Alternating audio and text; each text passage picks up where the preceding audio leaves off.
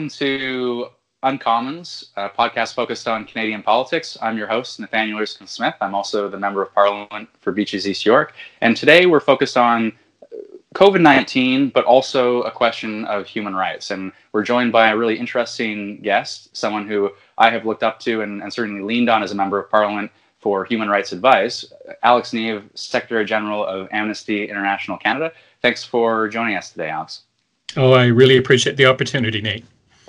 And your organization has, and you're leading that organization, have published a Toronto Star op-ed recently, but a more specific and detailed document putting human rights at the center of the COVID-19 response, and a manifesto of sorts of 10 points. And I want to get to that and focus most of our conversation there. But I also wanted to ask at the outset, you've lived a very interesting life focused on human rights, and in the role that you are in now, you obviously that is the entirety of your focus as a professional. But how did you come to this focus on human rights? And before you were in the role that you're in, how much did you focus on human rights? Well, it actually really did begin with Amnesty International. And many a moon ago when I was in law school, so this is back in the 1980s, I went into law school knowing that I very much wanted to be a lawyer working for social change in some way, but not really having a precise idea as to what that would look like. I went to Dalhousie University in Halifax, and one day walking past a notice board in the Student Union building, saw a poster advertising the monthly meeting of the local Amnesty International group, which I'd heard a little bit about, but didn't know a great deal about Amnesty. I was certainly interested enough that I went to the meeting, and I guess, we all have these moments in life which you never imagine are coming at you until they're there. Right. And that was one of those moments, because it really completely changed the course of my life. I think, number one, the Amnesty message of activism, which in the mid-'80s certainly resonated, and I think very much does today as well, that it's a big, sometimes very ugly world out there with huge problems that often seem overwhelming, and it's very easy, therefore, to imagine that there's nothing that I, as an individual, could possibly do to affect change. And in the midst of that, Amnesty comes with offerings, says, exactly. You know what? Here's one thing you can do right now. Yes, the problems are big, but here's one thing you can do right now to make a difference for one prisoner or to try to get rid of one bad law. And that was so appealing. And the other side... I remember sitting in a church basement a number of years ago, writing letters as part of an Amnesty campaign. And all my thoughts went to, is this going to make a difference? And then immediately thought, well, it has previously. Not in all instances does it make a difference, but these campaigns, they sometimes do. Yeah. Well, advocacy, whether it is that tried and true write a letter style of advocacy, or all the other ways in which advocacy has grown so much in the nearly 60 years that Amnesty's been around now, it does certainly make a difference. Sometimes very direct, that cascade of letters does open a prison cell door and someone is freed.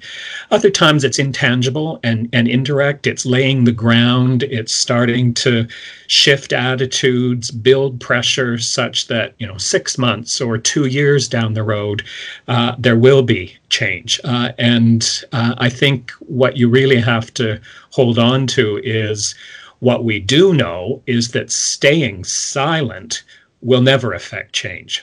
So certainly in whatever way it's possible to use your voice, it absolutely makes a difference. And could you have ever imagined when you first went to that meeting that you would then have the role that you have today? I certainly couldn't have imagined. And here it is. I've been in this role for 20 years. And I think that Amnesty meeting was probably a good 35, 36 years ago. And it's just been the greatest honor I could possibly imagine. The people I get to work with, the vital and important issues that I've been able to link arms with other activists and try to affect change. It's been so fulfilling, so meaningful, and so incredibly humbling. Well, without question, you are in the arena, as it were. And so, in terms of the issues that you have been focused on, there are so many, and yet we face a crisis at the moment. And you have inserted your voice, as you do, to say human rights should be at the center of government's response and society's response to COVID-19.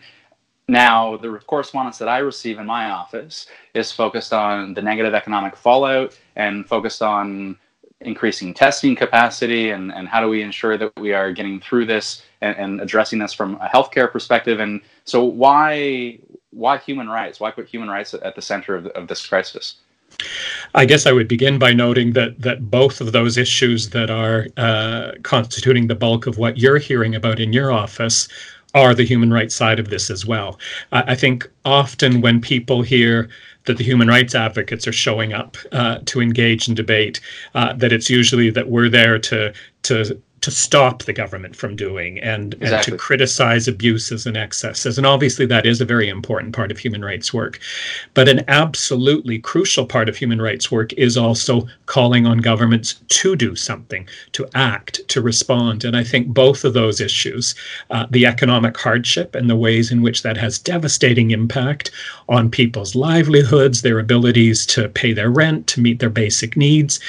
There's several internationally protected human rights that are right at the heart of that, and government has an obligation to make sure those rights are being protected. And then the second area, the pandemic itself, this cruel virus and the risk it poses both to people's health, but of course, in far too many cases, to their very lives. That too is an essential internationally protected right, and two key rights there: the right to health in numerous international human rights treaties, and the right to life, perhaps the most central and essential right of all. So it begins there in us saying governments must respond to this crisis because human rights are at stake. Now, yes, obviously we're seeing those responses, certainly right across Canada, but there's many governments around the world which were very slow off the mark. We even heard some leaders, of course, referring to it all as a hoax and trying to be dismissive. And there's a human rights critique when we see governments failing to take action here as well. So it begins right where you're hearing from your constituents. I found it interesting. You have 10 points in the calls to government to put, and really more broadly than government, to society, I would say, to put human rights at the center of the response to COVID-19. And the second point is the traditional strict limits to protect civil liberties that any government intervention, be it travel restrictions or other restrictions in people's mobility and freedom, should be necessary and proportionate, and there's a strict limits through which we are able to restrict people's rights as a matter of negative rights in sort of a more legalistic way. You mentioned the word positive in your encapsulation of rights in that first instance there, and so I think it's interesting. Sometimes as a lawyer, we have this debate about negative and positive rights. It's nice to, as be in Parliament sometimes, to not have to worry about that conversation so much, to say what is enforceable in court and really, as a parliamentarian and looking at spending money and looking at putting measures in place to support people, I can freely be focused on positive rights and to say, how do we best realize people's right to health? How do we best realize people's right to life? And it's not just about how do we protect people's rights in the course of restricting them as best as we can, but also how do we best realize and make sure people, the government supports are there to make sure we're realizing them in the most fulsome way that we possibly can. And I like that was point number one on your list of 10 points. You've been a critical. You joined us in November of 2017 at a church where we did a town hall here in Beaches, East York, and you were very critical then of the xenophobia coming from the United States and the leadership in the United States. I expect you would have the same criticism when we look at the health response and the right to health sitting here today. Yeah, absolutely, and certainly that is one of the key principles we've highlighted. That very early on, we saw that the pandemic was being either used as an excuse or certainly was fueling ongoing racism and xenophobia. Famously, of course, we have President Trump, who consistently continues to refer to it as the Chinese virus. But there's manifestations of that at all levels. We know that right wing groups using it as an opportunity to scapegoat and even carry out attacks against refugees and migrants. Right. Certainly, there's been many reports right around the world, including even some in Canada, of people of East Asian or Chinese descent being physically assaulted in some instances, or at least mocked or called names, even sometimes kids in playgrounds. That's obviously all very, very troubling. There's never an excuse for that. And it's, I think, really important to be reminding all of us collectively, but certainly our political leaders, of how important it is, certainly not to be pandering to that in any way, exactly. But also to be stepping up and calling it out and making it clear that there's no space for that at all. We had that happen. There was a local business owner, flower shop, and owned by an Asian family, and there was racism directed towards them by someone who popped into the store and used derogatory language, and it was horrible. And yet there are these moments in time where the thing that happens is awful and should be condemned, but so much depends upon the response. And so we saw the community respond in a very positive way to support that family. And as a society, I think you're right, call it out, and then also wrap around those people to provide the supports necessary and lift them up as best as we can. I think that's a really important point. That, yes, obviously, when we're talking about human rights obligations and responsibilities, we quite readily focus on the government, and we should. They have obligations, responsibilities, they have resources, they're the ones who have the power to enact laws, etc. But human rights more broadly, including in how it's framed in documents like the Universal Declaration of Human Rights, are absolutely clear that it's about all of us, that we have a collective responsibility to make sure that rights are upheld. And it's in moments like that, when we witness or become aware of racism in our community, that we all have the opportunity to take on that role. And I think there are those specific instances, and then even more broadly, when we look at the economic fallout, you use the words collective responsibility, and then also the word solidarity in the document.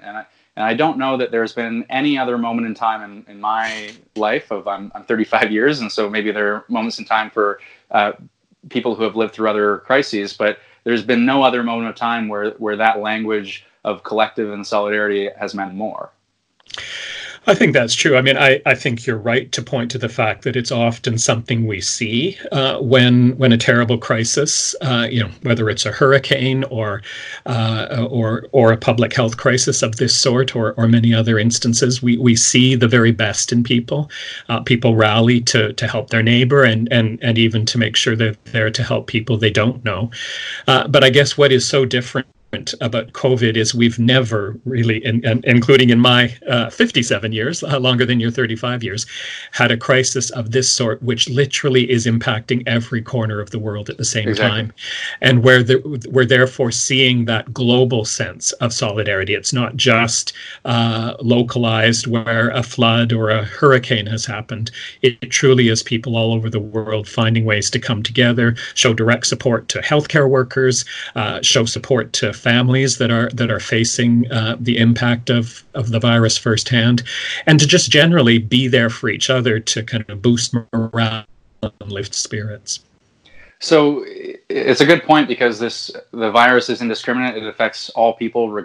No one is immune, as it were, and yet there are certain more vulnerable populations in our society. And at number 3 in your list, you note the importance of responding to better address and to in the course of our responses, we help everyone. We make note of the fact that certain communities will need special help. And when I go through that list, I'm comforted in some ways by the government's response, I have to say. So the first is extra measures for Indigenous communities, including remote communities. And we saw $305 million more dollars specifically directed in the phase one measure of support that the government's announced. You have domestic violence on your list, and we saw supports additional just over $50 million for sexual assault centers and support groups in that way.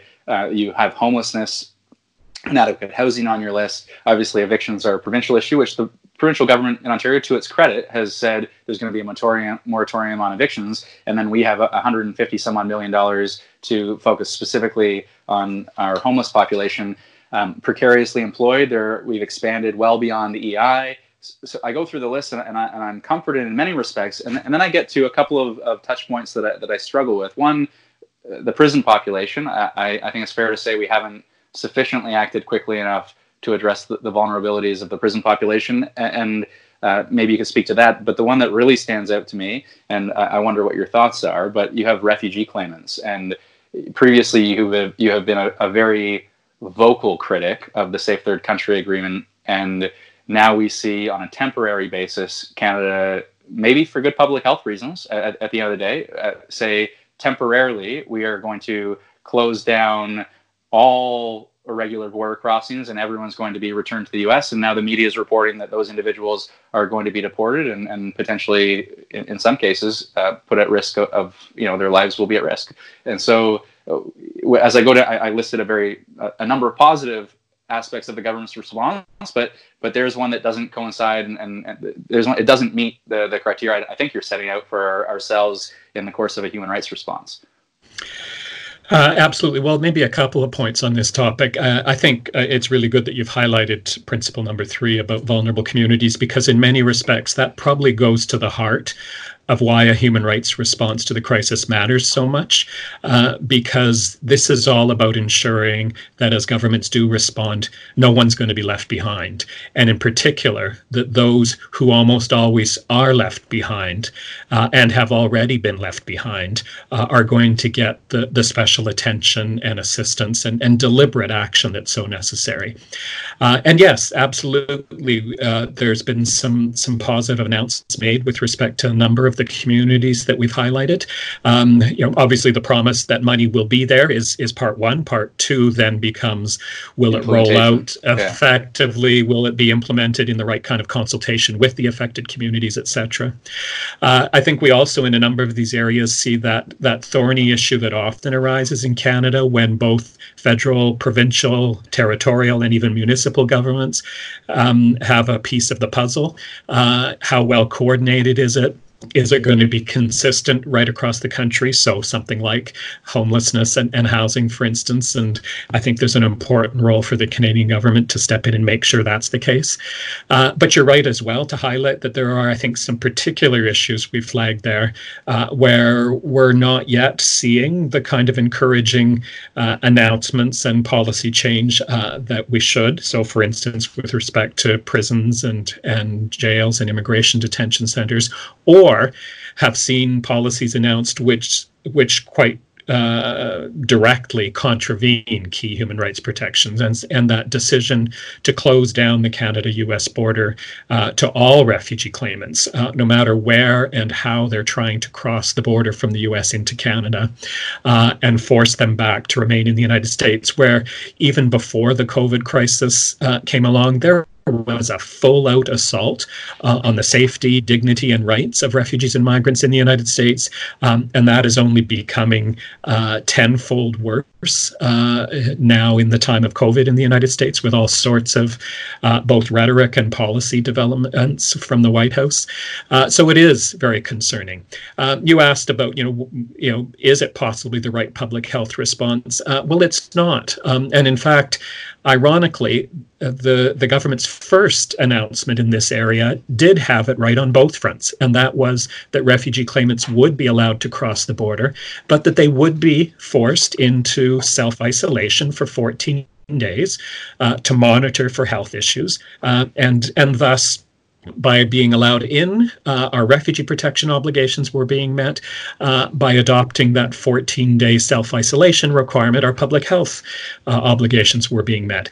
Now, by closing down the border, the possibility that people will nonetheless find, if sufficiently fearful or desperate, that they are nonetheless going to cross the border and find a way into Canada.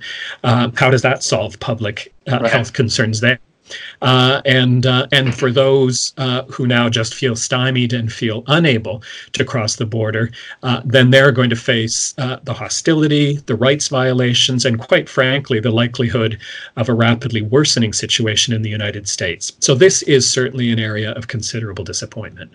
I was in Washington a couple of years ago, and I met representatives from the ACLU to talk about the American experience in providing fairness in that system, and the answer was really not at all, and that the due process was already under some strain, even under the Obama years, and the Trump administration was proactively removing additional due process protections. And it is concerning, obviously, at the best of times, and at the worst of times, in a crisis like this, obviously our attention is focused on health, and not as many people are writing emails as previously about the Safe Third Country Agreement, but it is of concern when we are able to. The first question I would have is, do we have the capacity to manage the inflow in a way that is consistent with the best public health advice? And to your point, if we are able to make sure that people are isolated and detained in some fashion in isolation for the 14-day window, if we don't have that capacity, then we can have a different conversation. But if we do have that capacity, then it strikes me as a measure that is then not consistent with public health advice, and certainly inconsistent with our human rights obligations. And so then these competing principles aren't even necessarily in conflict. To the extent that they are in conflict and that we don't have those resources, then I think the focus and the silver lining in all of this becomes the temporal restriction. So this is only so long as the crisis lasts, and then the key focus, I think, of human rights advocates, if we are unsuccessful in shifting this in the interim, is to say, when this is over, we damn well better change things back to where they were before. And I think that's a really important point to pick up on, because from time immemorial in Canada and around the world, there's a very troubling tendency that when we have a bit of a rollback on rights, when we have restrictions on rights which are brought in because of a crisis, the national security crisis that followed September the 11th would be a great example. Sure. That what we tend to see is that becomes the new normal, and the hope and expectation that after a very short period of time, those restrictions on rights that we reluctantly accepted in time of crisis become part of the landscape is very common, or at least we don't fully go back to where things were before. And I guess one of the concerning things here is we know that there has been some interest, including within the current government, but certainly from some of the other federal parties, in trying to find a way to entirely shut down the Canada-US border, not just at official border posts, but the entire border to refugee claimants coming in from the United States. And this becomes that opening. So you're quite right. I think it'll be incumbent upon all of us at a minimum, if we can't see this provision withdrawn right now, to make sure that it is not going to last beyond the initial 30 days that it's been designated for. Right, exactly. And I don't think I'm going to get to all 10 of your principles and points in the putting human rights at the center of the COVID-19 response, but we did cover off racism and xenophobia to some extent. Obviously, we talked about the absurdity of continued reference to the Chinese virus. We've seen, this is just an extension of the xenophobia we've seen from the administration in the U.S. in recent years. But number 4 is actually a gender-based analysis plus. And we've just started to receive email campaigns talking about putting a feminist lens on the response. And I think a number of the asks are emergency childcare for essential workers. We've also seen a request for paid sick leave. And obviously that in the current context, we can't put that onus on businesses. There would have to be government funds that would be helping businesses provide for that. But then we've also seen demand or a request for billions of dollars in assistance for the charities and nonprofit sector on the basis that I think disproportionately a number of women are working in the not-for-profit sector. But do you have a sense of where that GBA analysis leads us? Well, I would first highlight it. It isn't just GBA analysis. It's what's increasingly now referred to as GBA plus, which is actually very importantly recognizing that there's a number of intersecting identities: gender, race, people living with disabilities, quite a long list. And that's really important because it's often at the intersection of those identities where the concerns are even graver. This is absolutely vital here. I mean, you've started to go through a list of the ways in which absolutely there's aspects of this pandemic which are disproportionately going to have an impact on women.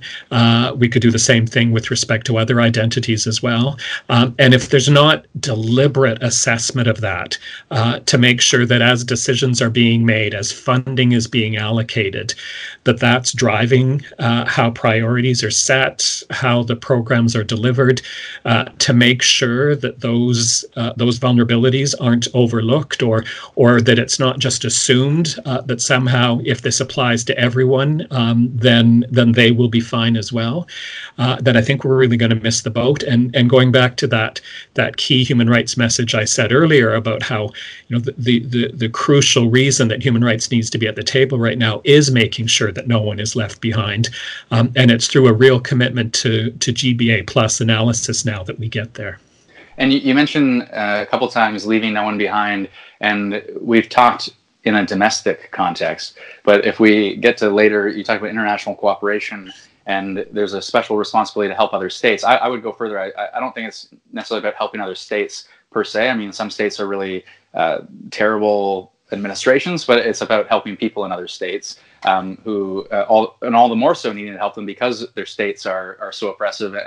But when we look to that obligation, that international obligation, you mentioned in the context of international cooperation, but I mean, we have the absurdity on the one hand of some, it tends to be conservative politicians who say we've got to protect people at home and we can't be sending resources abroad, to the point that even resources to the World Health Organization in the context of a pandemic were panned as dollars that should have been kept in Canada, which seems right absurd to me. But so it's not just about leaving no one behind here in Canada. It's got to also about leaving no one behind around the world. This is a pandemic that the world faces.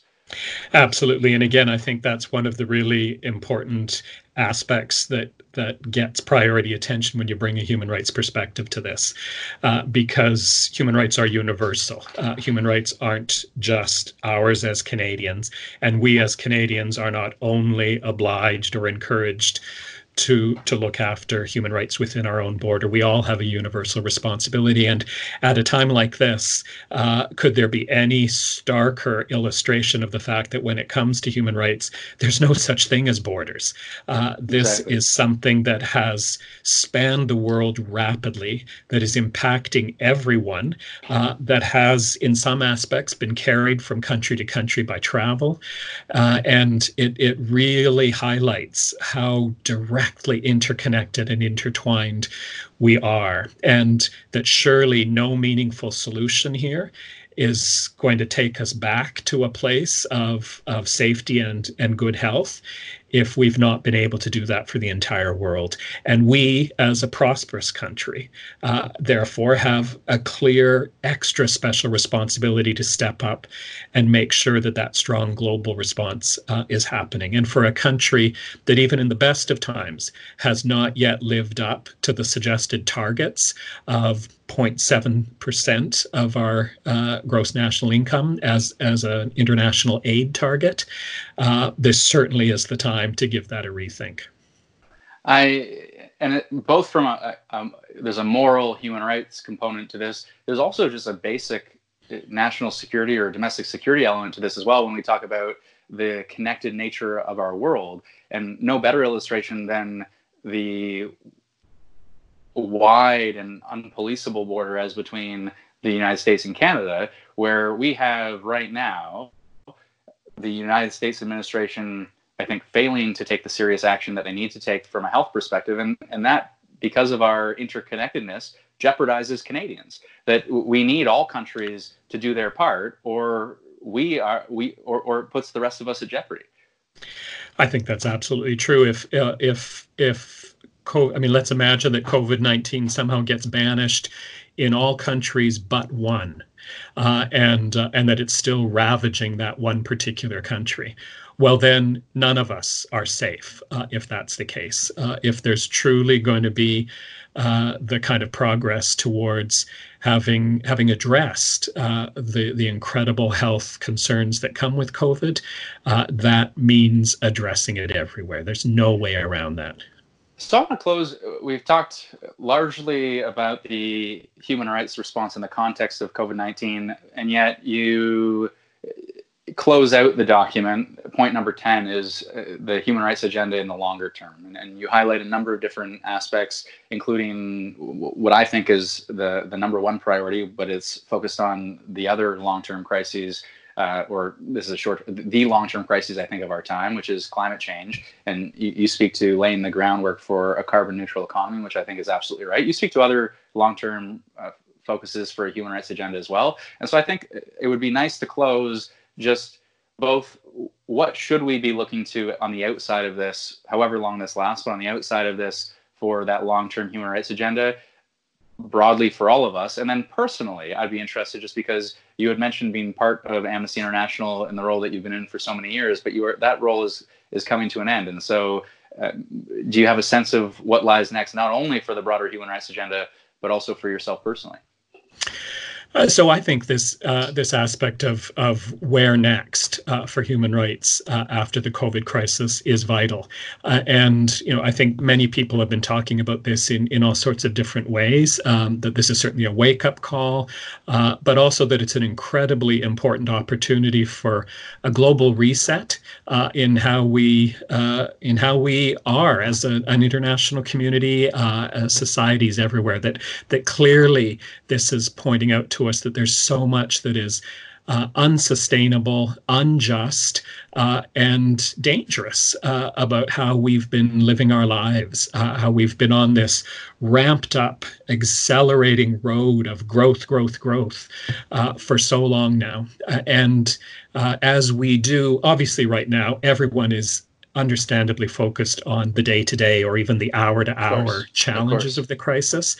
But pretty soon, as we start to come out of this, we need to have some very serious conversations about change, substantial, real change that addresses issues like global healthcare reform, that really gets at the serious concerns around poverty and homelessness in our world, the gender inequality gap that is still pervasive everywhere, and certainly the one that you've highlighted, the global climate crisis, where it's kind of been parked in some respects, but that is not going away, and we're going to have to make some major changes very rapidly to address that as well.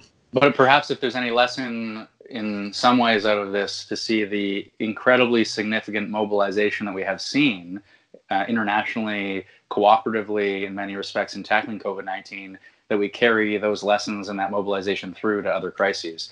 So maybe there's some silver lining in that respect as well. And then for you personally, what comes next? So I am set to move on from this amazing honor I've had of being Secretary General of Amnesty International Canada for 20 years as of June 30th. That doesn't mean by any means that I'm retiring from human rights work. I'm not at the age that I'm seeking retirement yet.